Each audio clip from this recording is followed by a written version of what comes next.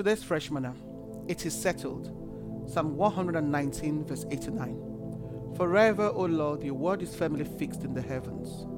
The gavel is a small but mightily powerful tool. Whoever holds and wields it has a final say in the court or auction house. Once the gavel hits the sounding block, the matter is declared settled. God, before time, in his infinite mercy and grace, smacked the gavel on his sounding block to declare that everything concerning you is settled long ago, pre-you, according to Isaiah 25 verse 1. Forever, O Lord, thy word is settled in heaven. Thy purposes are all settled above in heaven, and they shall be fulfilled below on earth. My health is settled, says Isaiah 53 verse 5. My work is blessed, says Psalm 128 verse 3. My all-round prosperity is settled, says 3 John 1:2.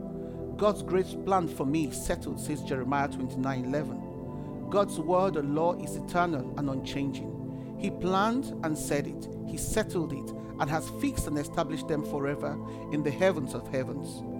God's word about you is settled, but God will allow you to go through a trial and process to challenge you to lay claim on a higher blessing that is reserved for you than to allow you settle for anything that is not settled in heaven. According to Isaiah 45 verse 11, you need to humbly begin to command the plans that God settled for you rather than grumble and complain over life circumstances and situations. No matter what your situation is right now, know that the Lord will not let you go through more than you can endure.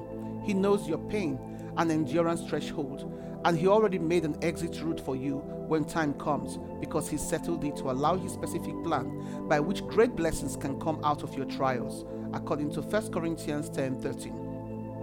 Just trust His word and learn to be at peace because it is settled, Psalm 119 verse 165. Take a moment and be glad that God's word does not change according to the times, season, trends, and fashion. Unlike these, God's word lasts forever, endures all things, and changes all things because it is eternal. The assurance of God's "it is settled" should give you the guarantee that nothing that happens on earth, nothing man does, and nothing you do or say can change God's word.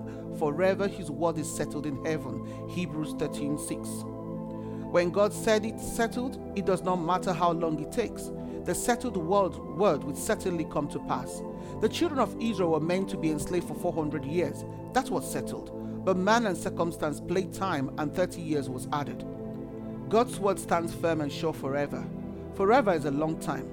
Rather than lose hope and dwell on things that are fleeting and temporal, dwell on the word which is a sure bet. 2 Corinthians 4:18.